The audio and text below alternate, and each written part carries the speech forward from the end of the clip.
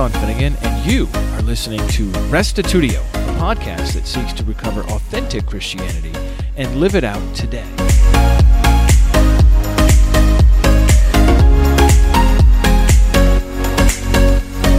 In a world where self-identifying as a Christ follower draws criticism, exclusion, and persecution, it's important for us to remember the words of our Lord. He said, "We are salt and we are light." But what does it mean to be salty and shining?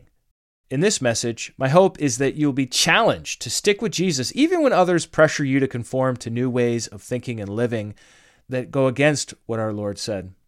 Because after all, I believe today is your day.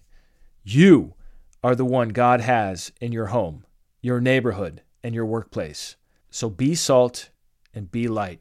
Here now is episode 436, Salt and Light.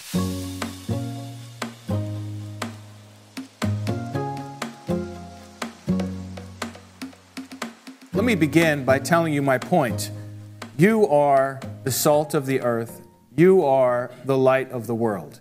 That's my major point. So we have a salt shaker and a light bulb, and I want that to be you. You are the salt shaker. You are the light bulb. And if you leave here thinking to yourself, I am the salt of the earth, I am the light of the world, and I'm going to stay salty, and I'm going to shine my light, I will have accomplished my goal. Not that you will look at Ruby and say, well, Ruby's the light of the world. I mean, look at her. She just brightens every room. No. Maybe that's true. That's a good thing. I want you to say it for yourself. I want you to personalize the saltiness and the brightness to yourself. And look at that as your calling. This is a calling for all of God's people in our time. So let's start in Matthew chapter 5, verse 10. My goal is pretty simple. I've got about half a dozen verses to look at with you this morning. This is just a small little section from the Sermon on the Mount. The Sermon on the Mount goes for 3 chapters, Matthew 5, 6, and 7. And we're just looking at 6 verses or 7 verses. So it says in Matthew chapter 5, verse 10, "Blessed are those who are persecuted for righteousness' sake, for theirs is the kingdom of heaven." Blessed are those who are persecuted for righteousness' sake. Look, if you're a knucklehead, if you rob the bank, and then you get in a car wreck when you're trying to flee the scene, and then somebody steals the money from you, and then you still go to jail and pay a fine, you deserve it. You robbed a bank. There's no blessing on you if you do unrighteousness and then you suffer. You're supposed to suffer if you do unrighteousness. That's just the way the world is kind of wired in some sense. That's not what this is talking about. This says in verse 10, "Blessed are those who are persecuted for righteousness' sake." This is if you're doing the right thing and then you suffer persecution.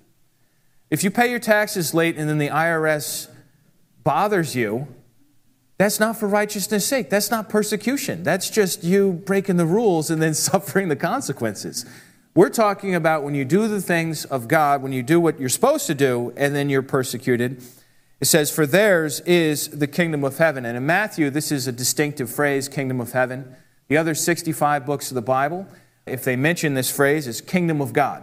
And it's the idea not that we go to heaven, but that heaven's kingdom comes to earth.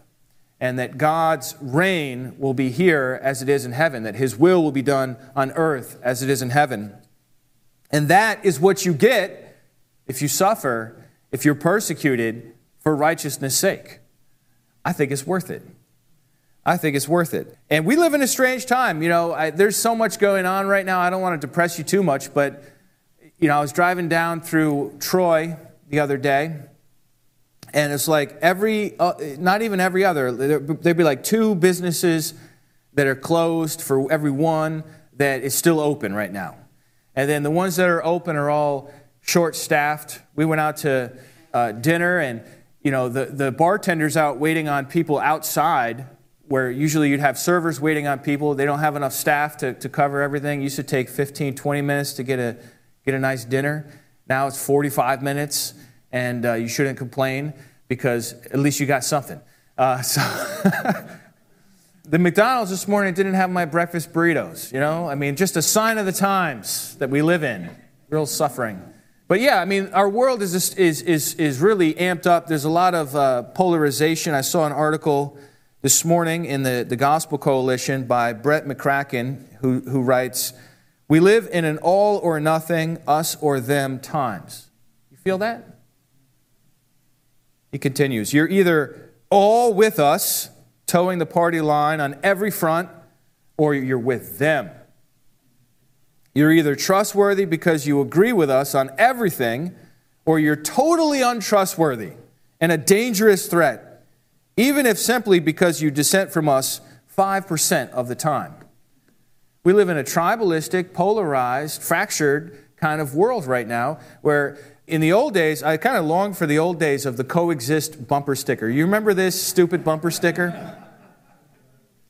I remember when I used to see this bumper sticker, and I always kind of felt like it was a challenge to me, not because the cross is in last place. The last shall be first, our Lord said that, right? The reason why I always didn't like this bumper sticker, I don't know what your opinion is of it, was because it was almost like all the religions are equal paths to God, and just like don't evangelize, don't try to tell anybody, just keep it to yourself. You know, maybe I'm just reading that into this, I don't know, but I never really liked this bumper sticker. But lately I'm thinking, man, the coexist bumper sticker days were pretty darn good. Like they were trying to get us to tolerate each other and just exist and not kill each other. Whereas like today, I don't even know what the bumper sticker would be. It'd probably just be 2 words, "You're wrong." And there is no sense of like, hey, let's understand each other or let's tolerate each other. The sense is much more what Nietzsche taught years ago, where everyone wants to grab power, and the question is not like, how can we get along, but it's like, how can I get my boot on your neck so that you submit to what I want? That's the time we live in. And so in a time like this, persecution is very much possible. And it's Gay Pride Month, if you didn't know. So there's a lot of businesses promoting Gay Pride Month. Facebook changed its logo to a rainbow. Google Calendar put Gay Pride Month on my calendar, and I tried to hit the delete button because I don't celebrate Gay Pride Month as a holiday, and it would not let me delete it. And then I got an email from the Ultimate Frisbee organization, which hasn't literally done a single thing in 2 years. And their first communication was to me that it's LGBTQ plus month, and we support this. And I'm thinking to myself, I have never once, while throwing the Frisbee on the Ultimate Frisbee field, I have never once thought to myself, I wonder if this person is what their sexual orientation is. It's like, does that even come across your mind? No, you're like, are they going to catch it? You don't care if they're a lesbian or straight or what.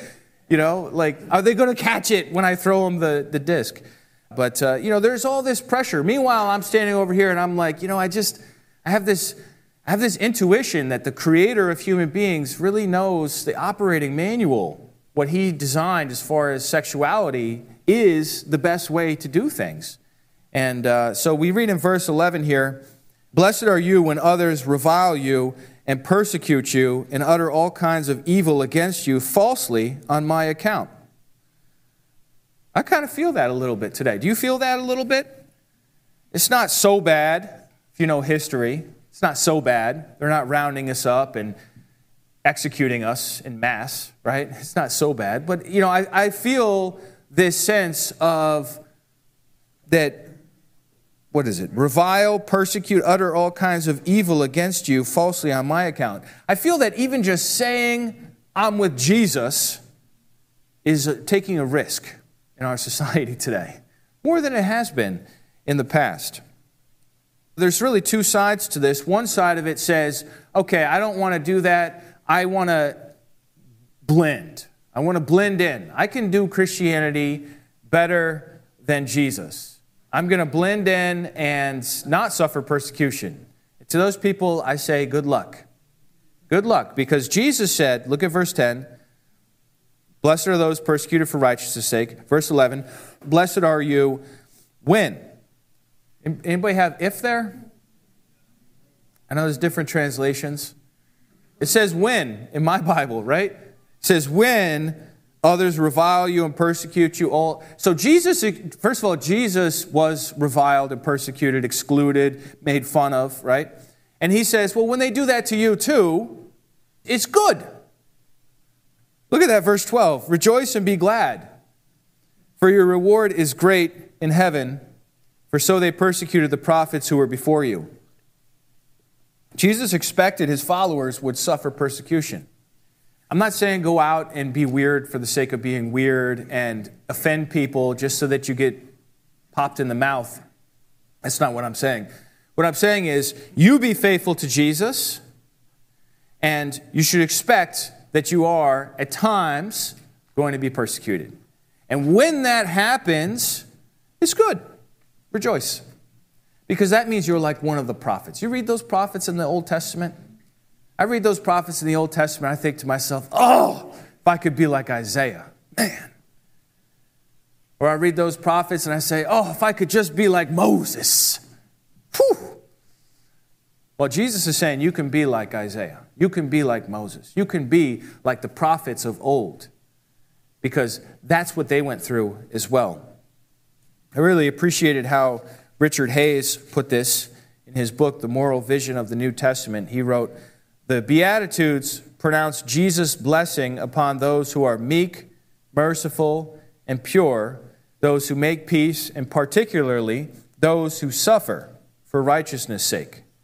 The counterintuitive paradoxes of the Beatitudes alert us to the fact that Jesus' new community is a contrast society, out of sync with the normal order of the world.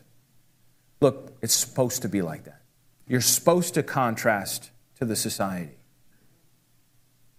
That's always been the case with those of us who follow Jesus. Sure, you can believe in Jesus and then fit in with any society. But if you actually follow his teachings, you're going to stick out.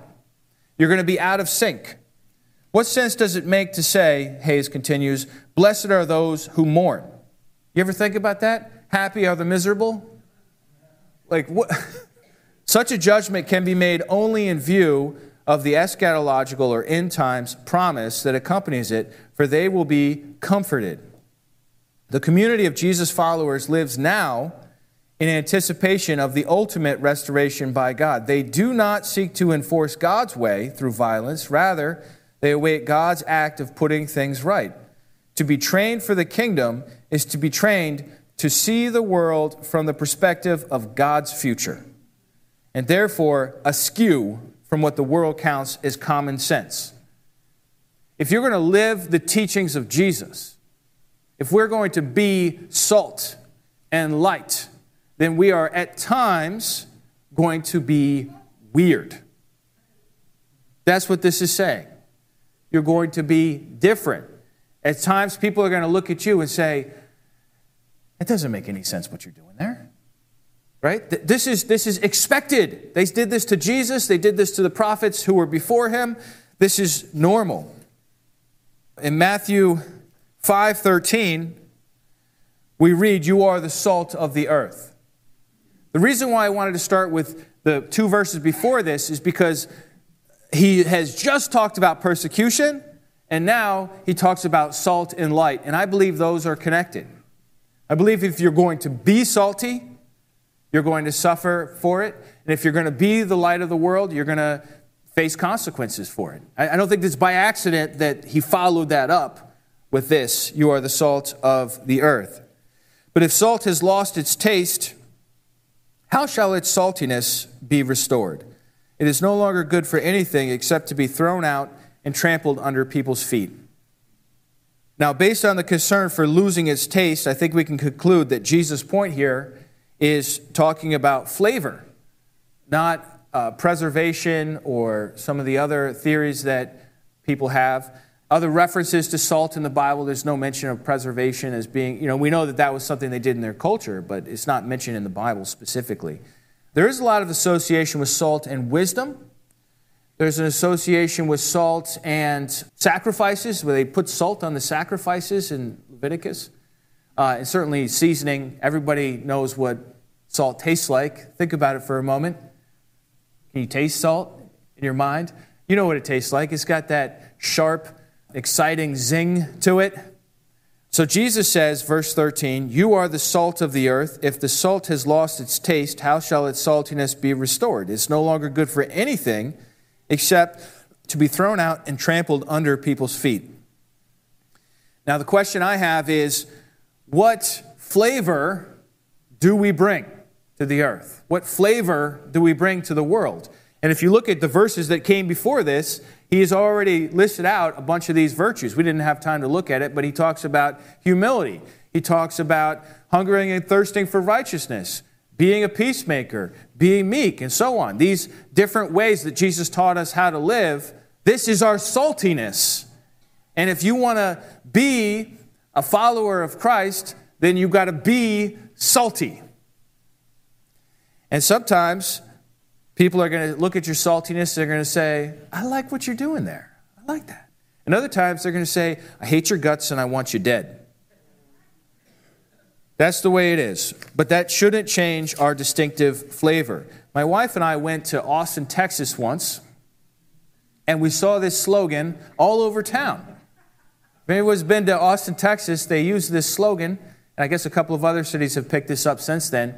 Keep Austin weird. It's on all the small businesses there.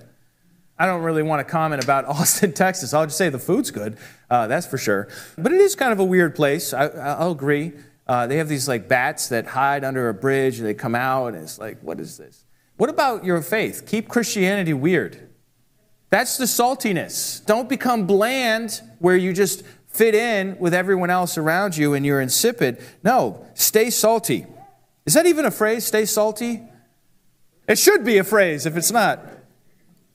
If you swap out Christ's teachings for the world's fads and whims, you'll result in a compromised Christianity that is as useful as flavorless salt.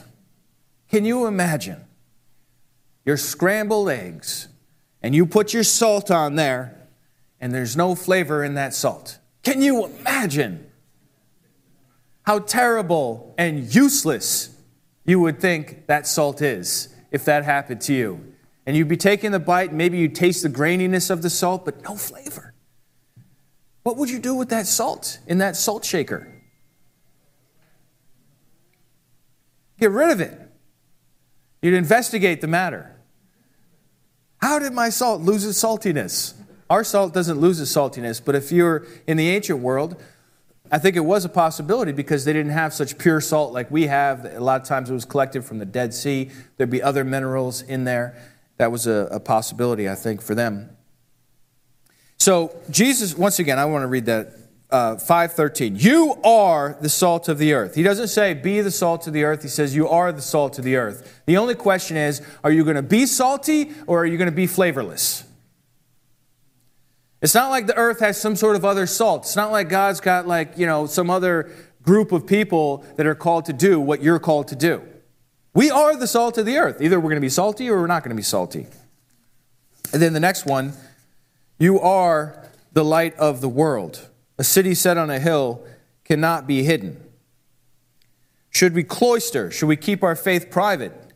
This is a picture of a clifftop monastery in Meteora, Greece. What kind of impression do you think this architecture communicates to the people who live outside of this community? We put 5,000 stairs so that you wouldn't climb it, right? I don't know how many stairs there are, but you can see this. These are probably all stairs here and here and here. I don't want to condemn all monasteries in the world or throughout time, but I want to ask this question. If you are holed up in the middle of nowhere, in a cave, or on top of a cliff, or on some deserted island, or if you're hidden out in the woods, living off with no other people around that you ever interact with, like some of these communes are these days, how are you going to be the light of the world? How are you going to be the light of the world if there's nobody nearby you, right? If there's no one to shine that light on. Verse 14 again, you are the light of the world. A city set on a hill cannot be hidden. Let's go over to Isaiah chapter 2. So Jesus really says two things here. One is that you're the light of the world, and the other is that a city on a hill cannot be hidden. especially if it's at night and all the lights are on in the city. It cannot be hidden. But even during the day, if a city is on a hill, and if you're nearby, you see the city. You can hide a city that's in a valley, maybe, if you're far away from it. But if you're on a hill, it's easy to see, just like the nose on your face. It's conspicuous. That's the way your faith is supposed to be. That's your Christianity, right? So the salt tells us that your faith is supposed to have a distinctiveness to it. It's not supposed to be the same as common sense. I'm not saying that everything that people say is common sense is stupid. That's not what I'm saying at all. I'm just saying that there's a distinctiveness to standing there and walking and following Christ. Think about it for a second. You're following a Middle Eastern rabbi whose teachings are 20 centuries old. That's weird. That is weird. Just own it. Stay weird. Just embrace the weirdness. There's a saltiness to our faith. It's not bland. It's not just going to be like, oh yeah, that makes sense. Oh yeah, okay, it's common sense. There is a difference, but then beyond that, we are also to be the light of the world. It says in Isaiah 2, verse 2, "It shall come to pass in the latter days that the mountain of the house of the Lord shall be established as the highest of the mountains, and shall be lifted up above the hills, and all nations shall flow to it. And many people shall come and say, Come, let us go up to the mountain of the Lord, to the house of the God of Jacob, that he may teach us his ways, and that we may walk in his paths. For out of Zion shall go forth the law and the word of the Lord from Jerusalem." This is going to happen. Look at verse 4. "He shall judge between the nations and shall decide disputes for many peoples, and they shall beat their swords into plowshares and their spears into pruning hooks. Nation shall not lift up sword against nation, neither shall they learn war anymore." Ultimately, God is going to have a city on a hill. Whether you do anything to lift a finger to help or not. This is his prophecy. This is one of many prophecies about what God's going to do in the future. And what he's going to do is he's going to elevate his city, and then people are going to flock to it. What I find so strange about this prophecy is not the hill and God's law and his righteousness and all that. That makes sense. It's the nations. The nations. That sticks out to me. You see that at the end of verse 2? All the nations shall flow to it. Now, if he said, Israel shall be blessed, I would be like, yeah, okay, that makes sense. All the nations, God has always had a heart for all the nations, for the Jews and the Gentiles, for people who are already Christians and those who are outside of the church, who don't understand the true message of salvation. He wants those people too. And it says, all the nations will flow to it. Verse 3, and many peoples. It doesn't say people, it says peoples. And that's not a typo. That's different people groups. So it's not just more than one person, but it's different people groups. Many peoples will come and say, let us go up to the mountain of the Lord. Come on, let's go up there. That's God's dream. That's God's vision for the future, is that his presence will be established in the city on a hill, and many people will come and say, let's go up there and learn from him what is the instruction of the Lord, what is his path of righteousness. And then, of course, verse 4, famously inscribed across the street on a wall opposite the United Nations headquarters in New York City, talks about how the nations are not going to fight anymore. That would be good. That would be a good thing. And that this is part of God's vision for the future, is that in the kingdom age there would be peace. Now, what God ultimately wants for our world, I believe, is going to happen. It's going to happen with you or without you. This is God. If he says it's going to happen, it's going to happen. This is his dream. He's going to make it reality.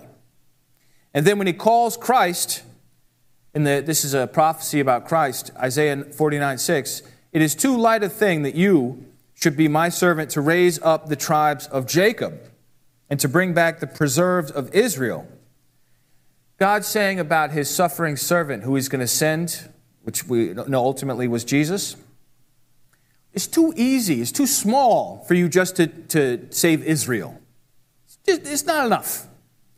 I will make you a light for the nations, that my salvation may reach the end of the earth. The messianic role that God prophesied through Isaiah for Jesus is not just for the lost sheep of the house of Israel, but that through Christ, salvation would reach to the end of the earth. This is big. And notice this same phrase again, a light for the nations. Look, it says a light for the nations. It says it right there. That's the Messiah's mission. So we have this prophecy that ultimately God's going to set up his city on a hill and all nations are going to stream to it.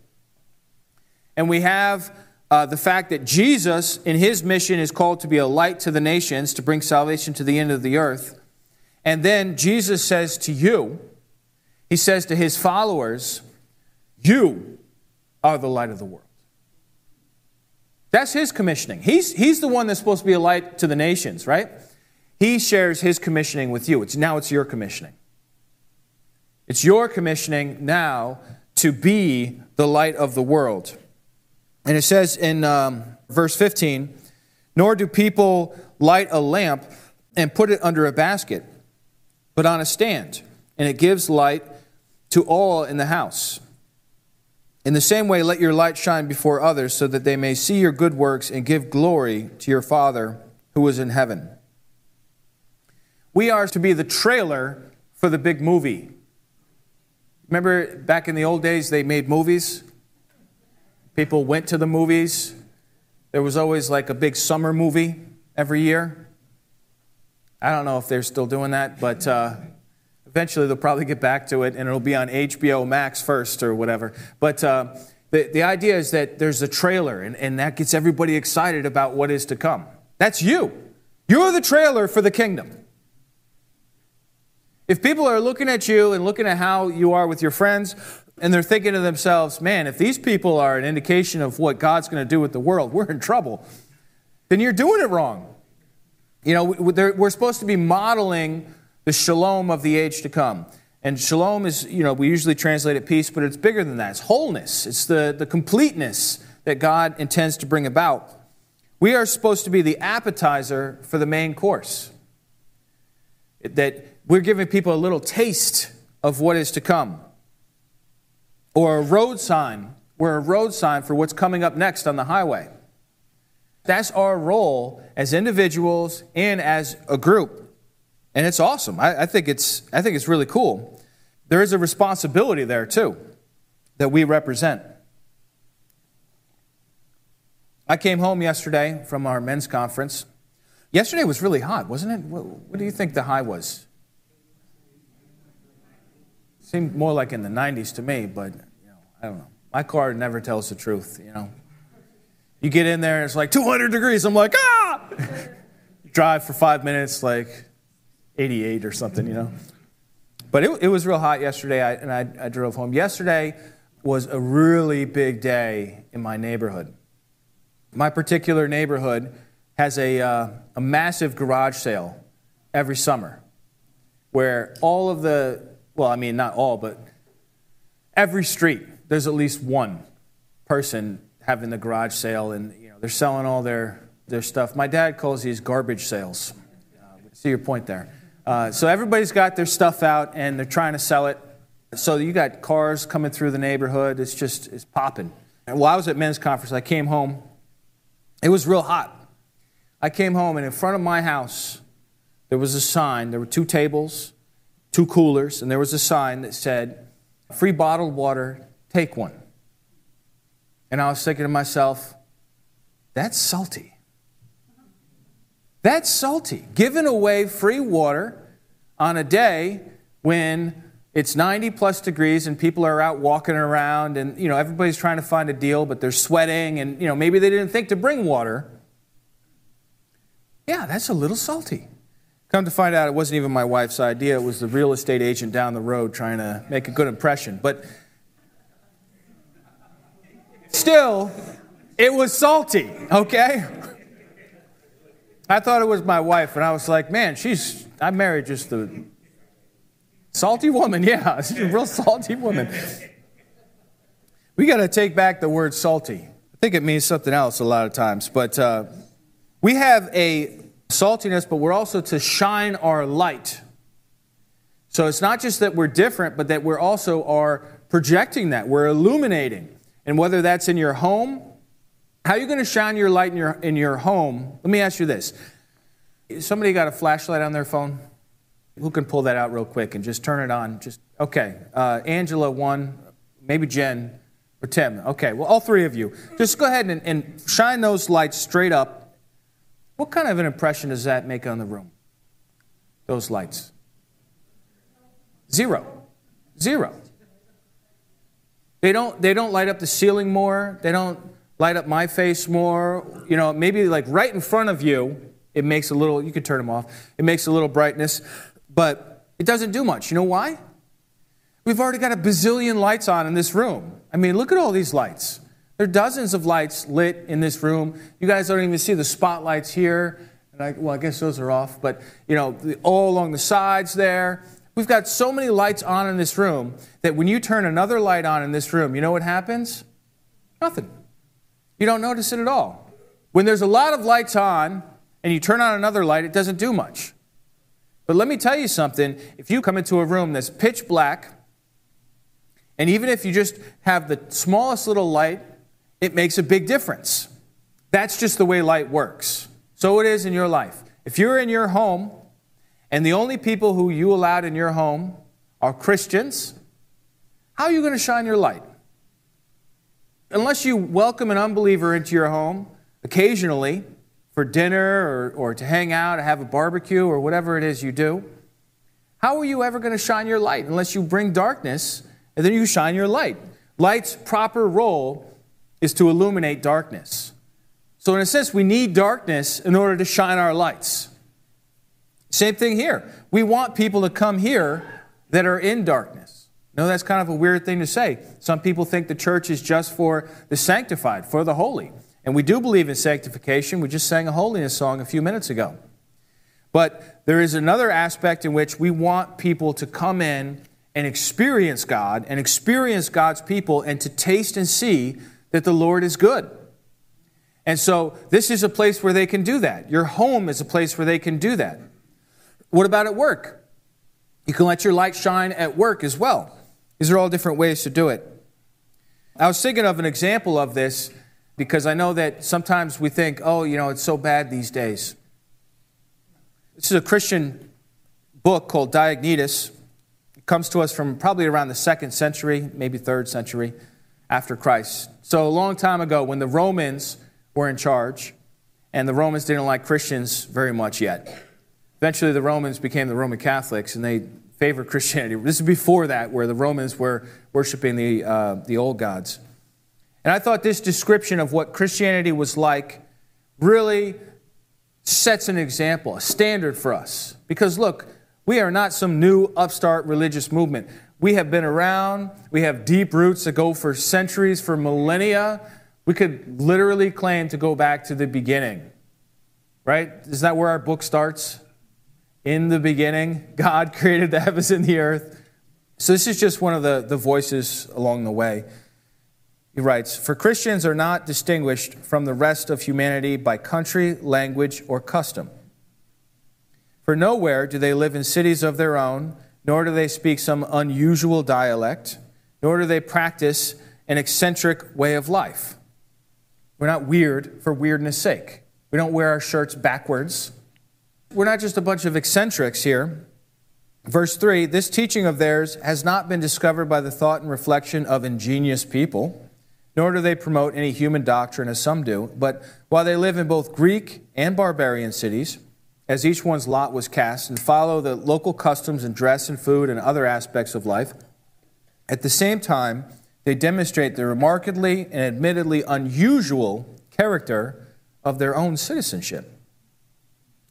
They live in their own countries, but only as non-residents. They participate in everything as citizens and endure everything as foreigners. Every foreign country is their fatherland, and every fatherland is foreign. They marry like everyone else and have children, but they do not expose their offspring. That's a practice where if you had a child you didn't want, you would just ditch him outside and the child would die of exposure. Very common in his world. Number 7 there. They share their food, but not their wives. They are in the flesh, but they do not live according to the flesh. They live on earth, but their citizenship is in heaven. They obey the established laws. Indeed, in their private lives, they transcend the laws. They love everyone, and by everyone they are persecuted. They are unknown, yet they are condemned. They are put to death, yet they are brought to life. They are poor, yet they make many rich. They are in need of everything, yet they abound in everything. They are dishonored, yet they are glorified in their dishonor. They are slandered, yet they are vindicated. They are cursed, yet they blessed. They are insulted, yet they offer respect. When they do good, they are punished as evildoers. When they are punished, they rejoice as though brought to life. Kind of reminds you of the words of our Lord. Rejoice in that day when you are persecuted, because so they did to the prophets. 17, by the Jews they are assaulted as foreigners, and by the Greeks they are persecuted, yet those who hate them are unable to give a reason for their hostility. I'd like to close in Isaiah 25. There have been times in church history when we as Christians have been called to be salt and light in difficult times. When we got our start in the Roman Empire, it was a difficult time for us. We were persecuted heavily at times. I was thinking about Karl Barth and Dietrich Bonhoeffer during the Nazi period in the 1940s, 30s and 40s in Germany, and how the Christians there banded together. They put together a document called the Barmen Declaration. And in the Barmen Declaration, they said, the government does not control the church. And they were saying that to Hitler's face. And that was a tough time to be a Christian in Germany, let me tell you, to stand up for your faith and to get persecuted. There have been other times in the Middle Ages where you stand up for your faith and your life could be at risk. But yet, it doesn't matter what generation, what age you're in, you are still the salt of the earth. You are still the light of the world. Isaiah 25, verse 6 says, on this mountain, the Lord of hosts will make for all peoples a feast of rich food, a feast of well-aged wine, of rich food full of marrow, of aged wine well refined. And he will swallow up on this mountain the covering that is cast over all peoples, the veil that is spread over all nations. He will swallow up death forever. And the Lord God will wipe away tears from all faces, and the reproach of his people he will take away from all the earth, for the Lord has spoken. I go to this prophecy to close because of the word reproach here.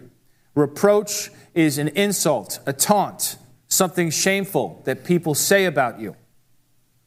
In that day, when this happens, on the last day, that reproach that hangs over you for being salt and for being light, he's going to take away. And in that day, verse 9, it will be said on that day, behold, this is our God. We have waited for him that he might save us. This is the Lord. We have waited for him. Let us be glad and rejoice in his salvation. Look, it's going to be hard if you're the salt of the earth, if you're the light of the world, but it's worth it. Because in the end, yeah, we wait, but in the end we say, this is our God for whom we have waited. This is our Lord. Let us be glad and rejoice in his salvation. Well, that brings this episode to a close. What'd you think? Come on over to restitutio.org and find episode 436. Salt and Light. Would love to hear your comments there. Also, I have an article with much of the same content available in the show notes for this episode. And I wanted to take a moment also to promote Salt and Light Study Night, which is a Zoom group currently meeting on Tuesday evenings, Eastern Standard Time. And it's a great place to join an online Bible study. If you're interested in getting together with other believers, this meeting is coordinated by John and Paula Ely, as well as John and Anna Brown. So if you're looking for some more Bible study and you're just not getting enough, maybe you live far away from other like-minded believers, then this would be a great opportunity for you to get involved. And they have a Facebook group called Salt Light Study Night, which you can find a link to in the show notes for this episode, or you can email them, saltlightstudynight@gmail.com, and get more information about the Zoom link there. Also, I put another few episodes in the show notes for you to consider if you're interested in more on the teachings of Jesus or Christian living in general. It's such a key part of authentic Christianity, not just believing the right things, which I think is important, but also living them out, and especially in a contested culture where we have the opportunity to be a contrast society to the reigning paradigms that, from where I sit, certainly appear to be tearing our world apart, at least socially speaking. Additionally, we've gotten in a number of comments on the recent blog post on sin, really getting into the nitty-gritty. Are we guilty of Adam's sin?